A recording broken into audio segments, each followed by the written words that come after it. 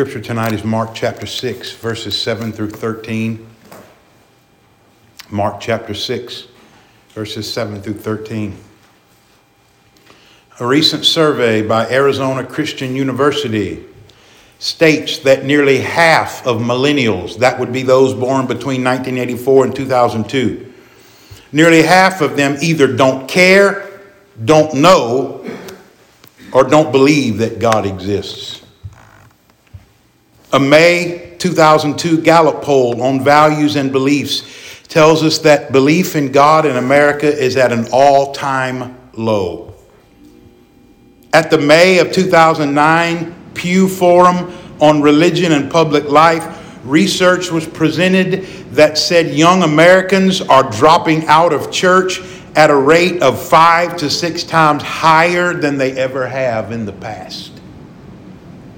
Kelton Research conducted a study that found more people knew the ingredients of the Big Mac than could name 7 of the 10 commandments.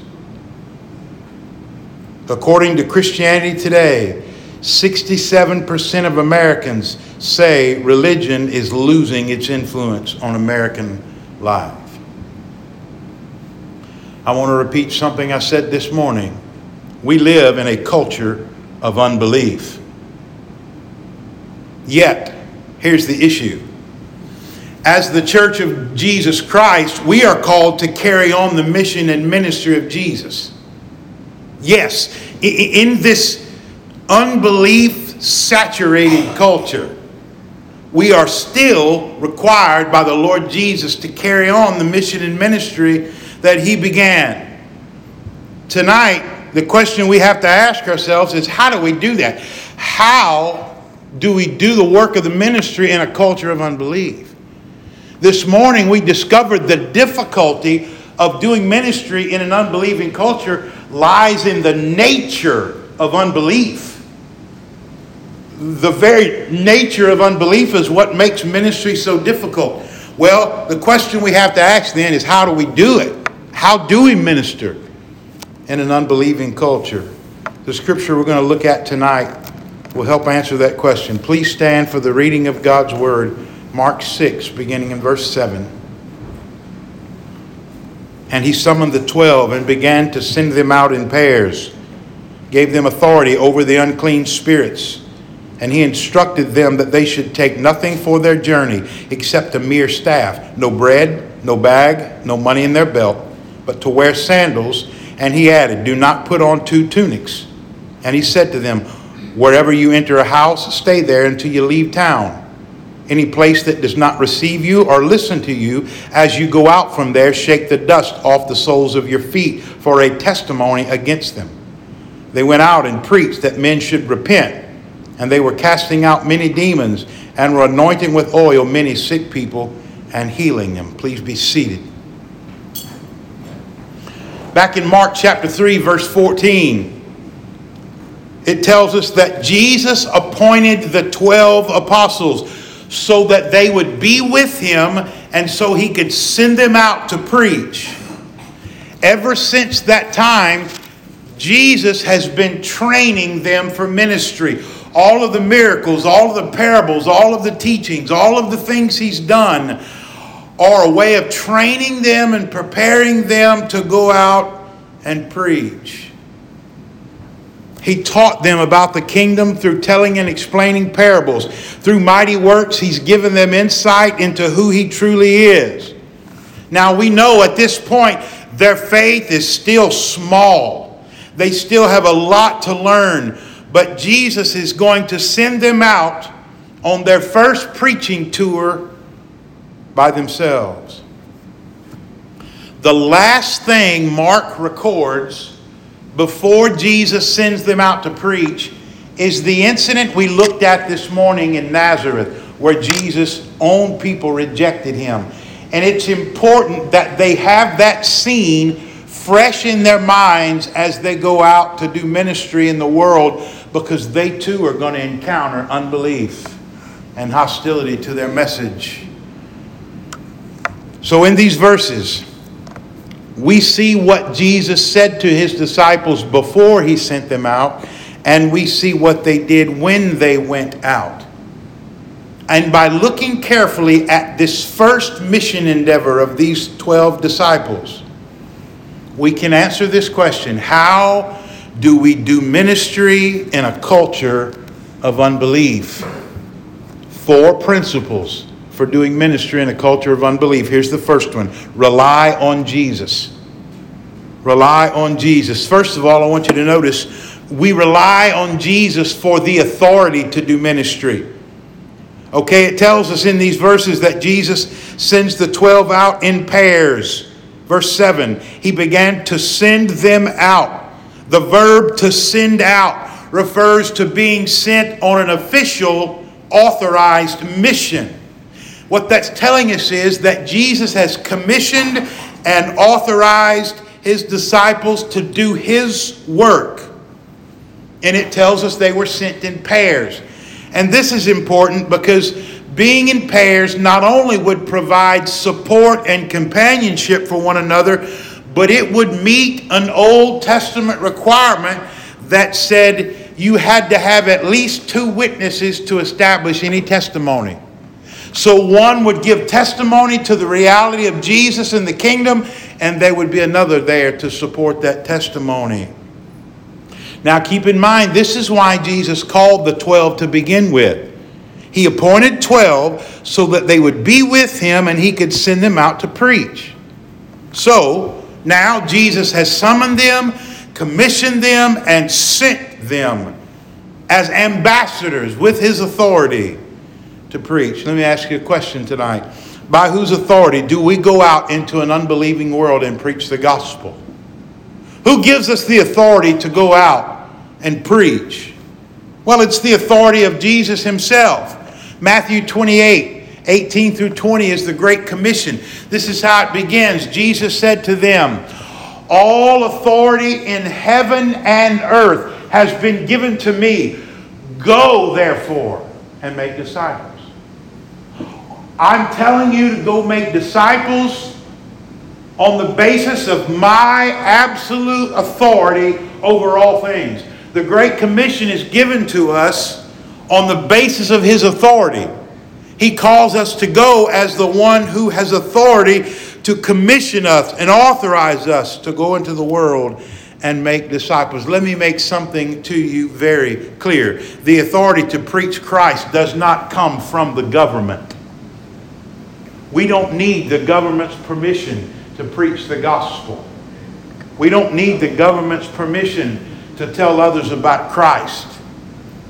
Our authority to preach Christ doesn't even come from the organization of the church. No. Our authority to preach Christ comes from Christ himself. He has called us and commissioned us by his authority. So we rely on Jesus for the authority to engage in ministry. But notice this, we rely on Jesus for the power to engage in ministry. Verse 7 tells us that Jesus gave the disciples authority over unclean spirits. What that means is he gave them the ability to cast out demons. Now think about this. Jesus is sending them not independently, but as an extension of his own ministry. So he gave them the power to do the same things that he'd been doing. Not only the power to cast out demons, but if you look in verses 11 and 12, also the power to preach and heal. So he has given them their commission, the authority, and he's given them the power to engage in ministry. Listen, you and I should know by now that we can accomplish nothing in ministry apart from the Lord's power. John 15:5. Apart from me, you can do nothing. In our own strength, we don't have the ability to accomplish anything fruitful in the way of gospel ministry. The good news is we aren't dependent on our own strength. Acts chapter 1 verse 8, you will receive power when the Holy Spirit has come upon you. You shall be my witnesses both in Jerusalem, all Judea and Samaria, even to the remotest parts of the earth. Understand, the Spirit of God was given to you and I to empower us to do the work of the ministry, to empower us to be ministers. The Spirit gives each believer spiritual gifts to enable us to serve the body of Christ, to carry on the work of the Lord. So we not only rely on Jesus for the authority to do ministry, we rely on Jesus for the power to do ministry. Listen, and we rely on Jesus for the provisions to engage in ministry. The instructions given in verses 8 and 9 seem strange, but they serve one primary purpose. Jesus is teaching the disciples not to trust in their supply, but in the one who sent them. He tells them what they can and cannot take with them on their mission work. They could take a staff. It would be a slender piece of wood of various lengths. It would be used primarily to fend off animals or other attackers. They could wear sandals, but they could take no food. And they could not take a bag. Now this could have been two different kinds of bag. It could have been what's known as a beggar's bag, which meant they're not allowed to beg for their needs. Or it could be a bag for carrying supplies, which means they're not allowed to carry supplies. They couldn't take any money. They couldn't even have two tunics. The tunic was the garment worn closest to the skin. An extra tunic would sometimes be used as a blanket. They couldn't take an extra one. Look, bottom line, they can't carry anything but the clothes on their back, the staff in their hand, and the shoes on their feet. That raises an important question. How would they eat? Where would they sleep? Verse 10 gives the answer. He said to them, whenever you enter a house, stay there until you leave town. In other words, when you arrive at a village or a town to preach, look for accommodations. Look for someone to provide hospitality, to offer you a place to stay, to share their home and share the meals with their family. Depend on the hospitality of strangers, in other words. But notice he says, stay in that house until you leave town. In other words, once you get a place to stay, don't go shopping around for better accommodations. If you get a place to stay, even if it's very meager, don't go shopping around. Be content with what the Lord provides you. Here's the bottom line. They were to depend on Christ to provide what they needed as they went from place to place. Now, understand, these instructions aren't given as rules to be followed forever by anyone who does ministry. How do we know that? Because when you read the book of Acts, the missions that took place in Acts, they didn't follow these rules specifically. They did take supplies and different things. The missions of the disciples later on in the Gospels were allowed to take some of these things. These instructions were given to the disciples to teach them something and to teach us something. Jesus can and will supply us with all we need to carry out the work he has given us. First of all, this was a short-term mission trip. He's not sending them out for months and years at a time. Second of all, he needs them to learn.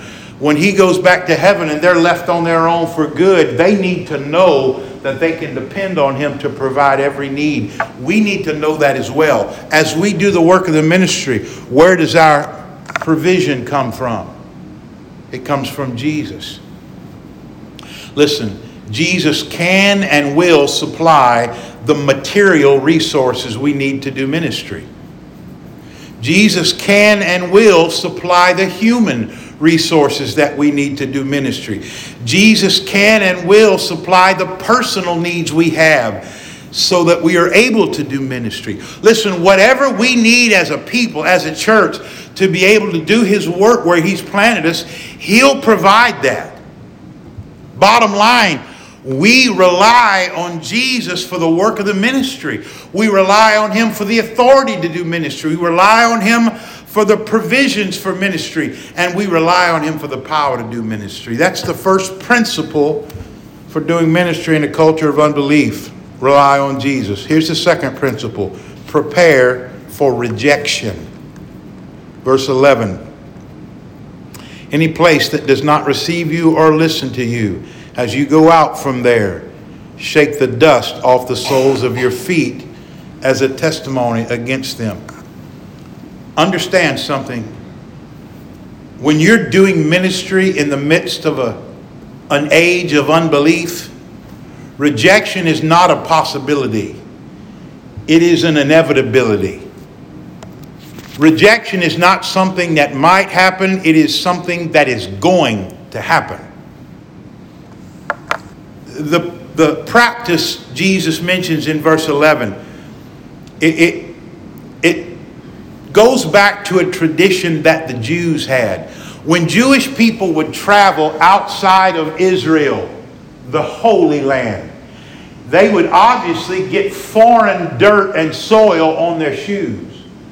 But when they arrived back to Israel, when they arrived back to the Holy Land, they would shake the dust off of their feet so as not to contaminate the Holy Land with foreign soil. This practice that Jesus is telling them to honor goes back to that. It's a symbolic practice that ties into that tradition. He describes this command in more detail in Luke chapter 10, verses 10 through 12. Let me read that for you. Whatever city you enter, and they do not receive you, go out into its streets and say, even the dust of your city which clings to our feet, we wipe off in protest against you. Yet be sure of this, that the kingdom of God has come near. I say to you, it will be more tolerable in that day for Sodom than for that city. You see this action. When you go preach and they reject you, shake the dust off your feet. This is to be a warning that if you continue to reject the message, if you continue to reject the messengers, judgment is coming.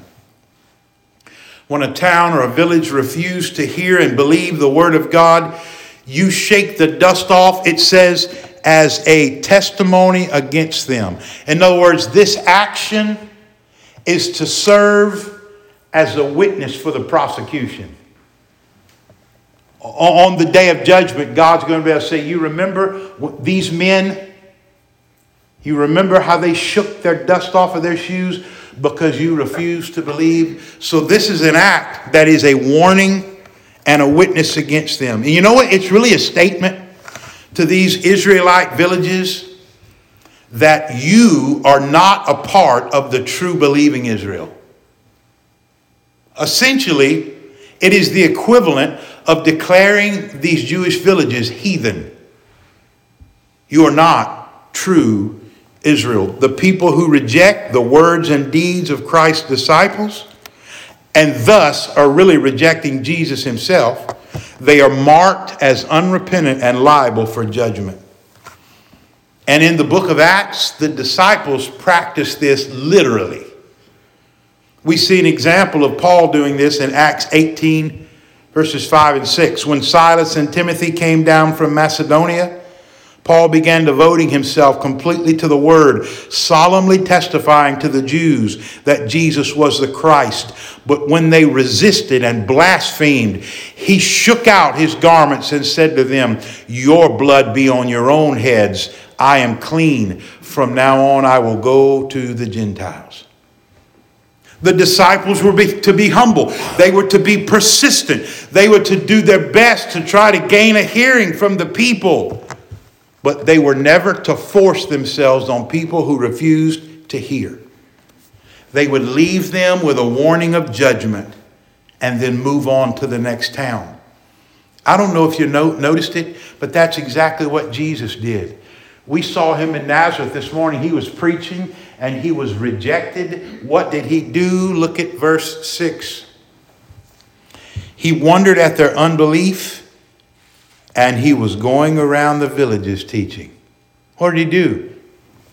He moved on. He moved on. That's what we do. We preach the gospel. When it's rejected, we warn the people of the danger of rejecting the truth, and we move on to the next opportunity. Not long ago, I had a lady that I met through hospice care call me. I was not her hospice chaplain. I had been her mother's hospice chaplain, but I wasn't anymore. And she called me and said, I have a favor of you. Would you go share the gospel with my brother? Her mother was still alive, but they had dropped us and picked up another hospice group. And although she had a chaplain with that hospice group, she said to me, you're the best chaplain I've ever seen. And I just wondered if you could share the gospel with my brother. My mama says she can't die until he gets saved. So I made an appointment to go to his house. And I did. He lives off 13 South. And I went to his home and he welcomed me in, very kind. Of course, he knew I was coming. We had arranged a meeting. I went in and sat down and I began to talk to him about God and his sin and the provision of the cross, eternal life and heaven and hell. I explained the gospel as clearly as I know how. I took one of those gospel tracts on that table back there. I gave him a copy. I took a copy and I read through it line by line. I said everything I know to say was as clear as I know how to be. But when I was done, I urged him to cry out to Jesus, and he refused Christ. Did everything I know to do. And he simply would not turn to Jesus. What did I do? I took that tract, I tucked it inside one of those New Testaments, I put it in his hand, I warned him of the danger of rejecting Christ, and I left. Listen, when you preach the gospel, people are going to reject it. And it doesn't matter if you're proclaiming it from a pulpit or talking with a stranger on a street corner. Many people are going to reject it. We should be humble and persistent. We should never be arrogant and prideful. We should do our best to gain a hearing with people. We remove any unnecessary obstacles that might keep people from hearing us. But still, when we've done all we can do, many are going to reject the gospel. That is an unavoidable reality of ministry in a culture, a society of unbelief. And look, we just have to be prepared for it. We just have to be prepared for that. What do we do when we're rejected? We leave people with a warning, then we move on and look for the next opportunity to witness or preach. That's all we can do. Prepare for rejection. So how do we do ministry in a culture of unbelief? 2 principles we've seen so far. Rely on Jesus, prepare for rejection. The third principle we see in verse 12. Make preaching priority. They went out and preached that men should repent. First, notice it says they went out. Well, they went out where? They went out into the towns and villages of Galilee, where Jesus sent them. They went out among the people who needed to hear the message. It's the way you have to do ministry. You go out. The first command in the Great Commission is go.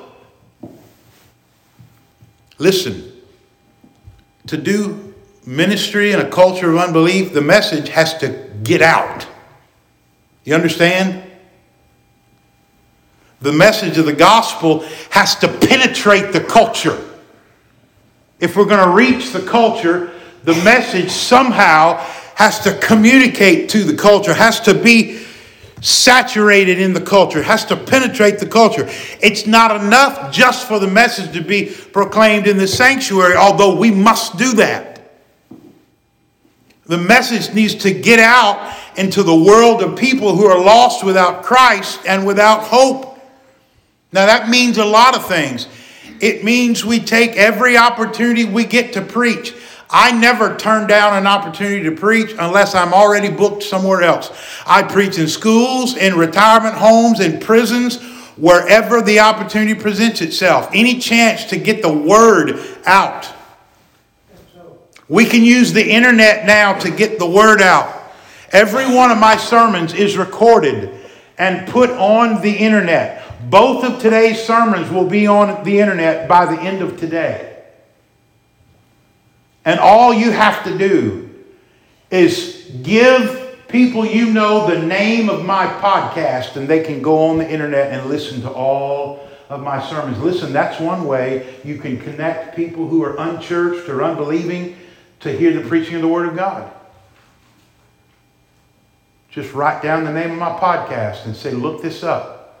Paul Young, Following Jesus is the name of my podcast. You can find it on Apple Podcasts and a lot of the other services. Listen, we can use technology to help us get the word out into the world. We use those New Testaments back there that have been there for months and nobody takes them. We use those tracts back there that nobody's taken. We use those and we give them to people. We tell our friends and family, co-workers, and people we encounter the good news that there is salvation and eternal life in Jesus Christ. Look, we have to make preaching priority. That means the word has to get out. But what did they do when they went out? They preached. Do you see that? They went out preaching, verse 12 says. The word preached means to herald. A herald was a person sent by the king with an official announcement to the people of the kingdom. A herald would go into a town. He would go to the busiest street corner in town and he would lift his voice. Attention, all people of the kingdom. A message from the king. And he would unroll the scroll and read verbatim, word for word, exactly what the king said for the people. The only message he was authorized to deliver was the king's message. He couldn't alter it or change it or give his opinion on it. He just proclaimed it. Listen, the same is true for us. When we talk about make preaching a priority, we mean preaching in the sense of proclaiming the message of the king. We're not authorized to preach anything we want to, no matter how helpful we think it might be. We are not counselors engaging in pop psychology. We are not life coaches telling people how to have their best life now. We are heralds of the gospel of Jesus Christ. We go into the world and tell them this is what the king has said. Our message is the word of the living God. And to go out into the culture with any other message is both pointless and it is a violation of our divine commission. So the way that we conduct ministry in a culture of unbelief is to make preaching a priority. That means we got to get the message out. That means we have to preach the message God has given us. And notice the last part, verse 12. They preached that men should repent. What that means is the response they were calling for is repentance. The content of the message is not repentance. The content is the good news of Jesus Christ, the good news of the kingdom. Repent is the action they were calling the people to take. In other words, they were preaching the exact same way Jesus did. Mark 1, verses 14 and 15. Now, after John had been taken into custody, Jesus came into Galilee preaching the gospel of God and saying, "The time is fulfilled and the kingdom of God is at hand. Repent and believe in the gospel." That's what they were preaching. Repent and believe. Two sides of the same coin. In response to the proclaimed word of God, we call on people to turn away from sin and turn toward Christ in a single action. Leave your sin and embrace Jesus. Here's the point I want you to see. If we're going to do ministry in a culture of unbelief, we have to call for a response. They went out to get the message into the culture of unbelief. They were prepared for rejection. They preached the message they'd been given. And they called people to respond to it. Listen, the preaching of the gospel is incomplete until we call people to leave their sin and trust Christ. You have not shared the gospel until you issue a call. Would you embrace Christ? God has commanded you to turn from your sin and trust in His only Son. The gospel is incomplete until we give the call to repentance and faith. Dr. Erwin Lutzer was the longtime pastor of Moody Bible Church in Chicago. He taught a preaching course at Trinity Evangelical Divinity School. And every year he did something we might think strange. He took his preaching students on a field trip to the cemetery so they could preach. He would take his students to a little cemetery in Deerfield, Illinois, and he would gather them around a certain gravesite. He would point to the name on the tombstone, and he'd look to one of the students and say, "Preach the gospel to Mr. Smith here." Of course, all the preaching boys would look at him like he was nuts. So then Dr. Lutzer would just start to preach the gospel to this grave. "Sir, Jesus died for your sins, and you must put your trust in Him." And then he would look at his preaching boy students and he'd say to them, "This is no different than preaching the gospel to unsaved people. The Bible says that they are dead in their sins." What's the point? Don't you get it? That's why we preach. Nothing will awaken souls from the slumber of spiritual death but the preaching of the gospel. Nothing else is going to do it. Nothing can pierce the hardened heart of the unbelieving except for the preaching of the gospel. Without the preaching of the gospel, people will forever remain chained as slaves in the kingdom of darkness. Without the preaching of the gospel, men and women and boys and girls have no hope of escaping eternal judgment from God in the lake of fire. The only thing that saves is the gospel. We're talking about doing ministry in a culture of unbelief. Preaching the gospel is our primary ministry. That is what we do. We must make preaching a priority. But that doesn't mean we don't do anything except preach. Now we come to the fourth principle for ministry in a culture of unbelief, and it's this: care for people. Care for people. Notice verse 13. They were casting out many demons and were anointing with oil many sick people and healing them. I already mentioned how Jesus had given them the power to cast out demons and to heal.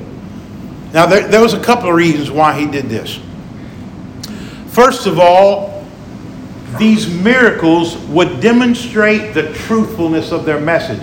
They were preaching that the kingdom of God has been inaugurated with the coming of Jesus. The kingdom is here. It is at hand. And these miracles they did would authenticate that the kingdom really has come. Evil is being pushed back. The power of the kingdom is here. So it authenticated their message. But it was more than that. Understand, these miracles were also an act of compassion. Let me give you a couple of scriptures. Matthew 14:14. When Jesus went ashore, he saw a large crowd and felt compassion for them and healed their sick. Matthew 20:34. Moved with compassion, Jesus touched their blinded eyes, and immediately they regained their sight and followed him. You see, often when Jesus does miracles, it said he was moved with compassion, so he healed them or he cast out their demons. What does that tell us? Jesus cared about people. When he saw their broken bodies, he was moved by their pain. When he saw their lives being destroyed by the forces of evil, he was stirred on the inside. When he saw them hungry, he was compelled to do something. Look, Jesus came to die for their sin, but he was concerned about their earthly needs as well. I don't know if you've ever thought about this. We know Jesus did miracles to prove who he was, right? To prove he was the Son of God. Do you know there are a lot of kinds of miracles Jesus could have done to prove he was the Son of God? He could have turned a cow into a donkey. That'd have been pretty impressive. He could have turned a rock into a cactus. Did you ever think that all the miracles he did were to help people? You ever think of that? Healing, casting out demons, feeding them, raising their dead. All the miracles he did were to help people. Why is that? Look, he gave the power he gave to the disciples not only to demonstrate his power, but to demonstrate his compassion. When we do ministry in the world, we are to demonstrate his compassion. We are to care for people. Now look, Jesus hasn't given you and I the power to restore the sight of the blind. We don't have the ability to heal cancer or make the lame to walk. We no longer need supernatural miracles to authenticate our message. This authenticates our message. But what we can do, we may not have powers to do miracles, but we can demonstrate the same compassion for people that Jesus did. We can do that. We can care for the sick. We can feed the hungry. We can clothe the naked. We can be a friend to the lonely. We can comfort the grieving. We can give a cup of cold water in Jesus' name. Look, we can care for people. That's something we can do. And can I tell you something? Sometimes it's doing just that can open the door for the gospel. Sometimes it's the time you take to feed the hungry person, or to clothe the naked person, or to pay the power bill. Sometimes it's that effort to care for someone that will make them willing to hear the gospel. So we have to care for people. Sophia Cavalletti is a researcher, and she's pioneered a study about the spirituality in young children. She found that children often have an amazing perception that surpasses even things they've ever been taught. She gives an example of one 3-year-old little girl. This little girl was raised in an atheist family. She had no church contact at all. There was no Bible in the home. One day this little 3-year-old girl asked her daddy, where did the world come from? Well, of course, her daddy gives her a purely scientific and naturalistic explanation of how things came to be. Theory of evolution and all this. But then he said this to her. He said, there are some people who say that all of this comes from a very powerful being, and they call him God. When he said that, this little girl got up and started dancing around the room in absolute joy. And she shouted, I knew what you told me wasn't true. It's him. It's him. Listen.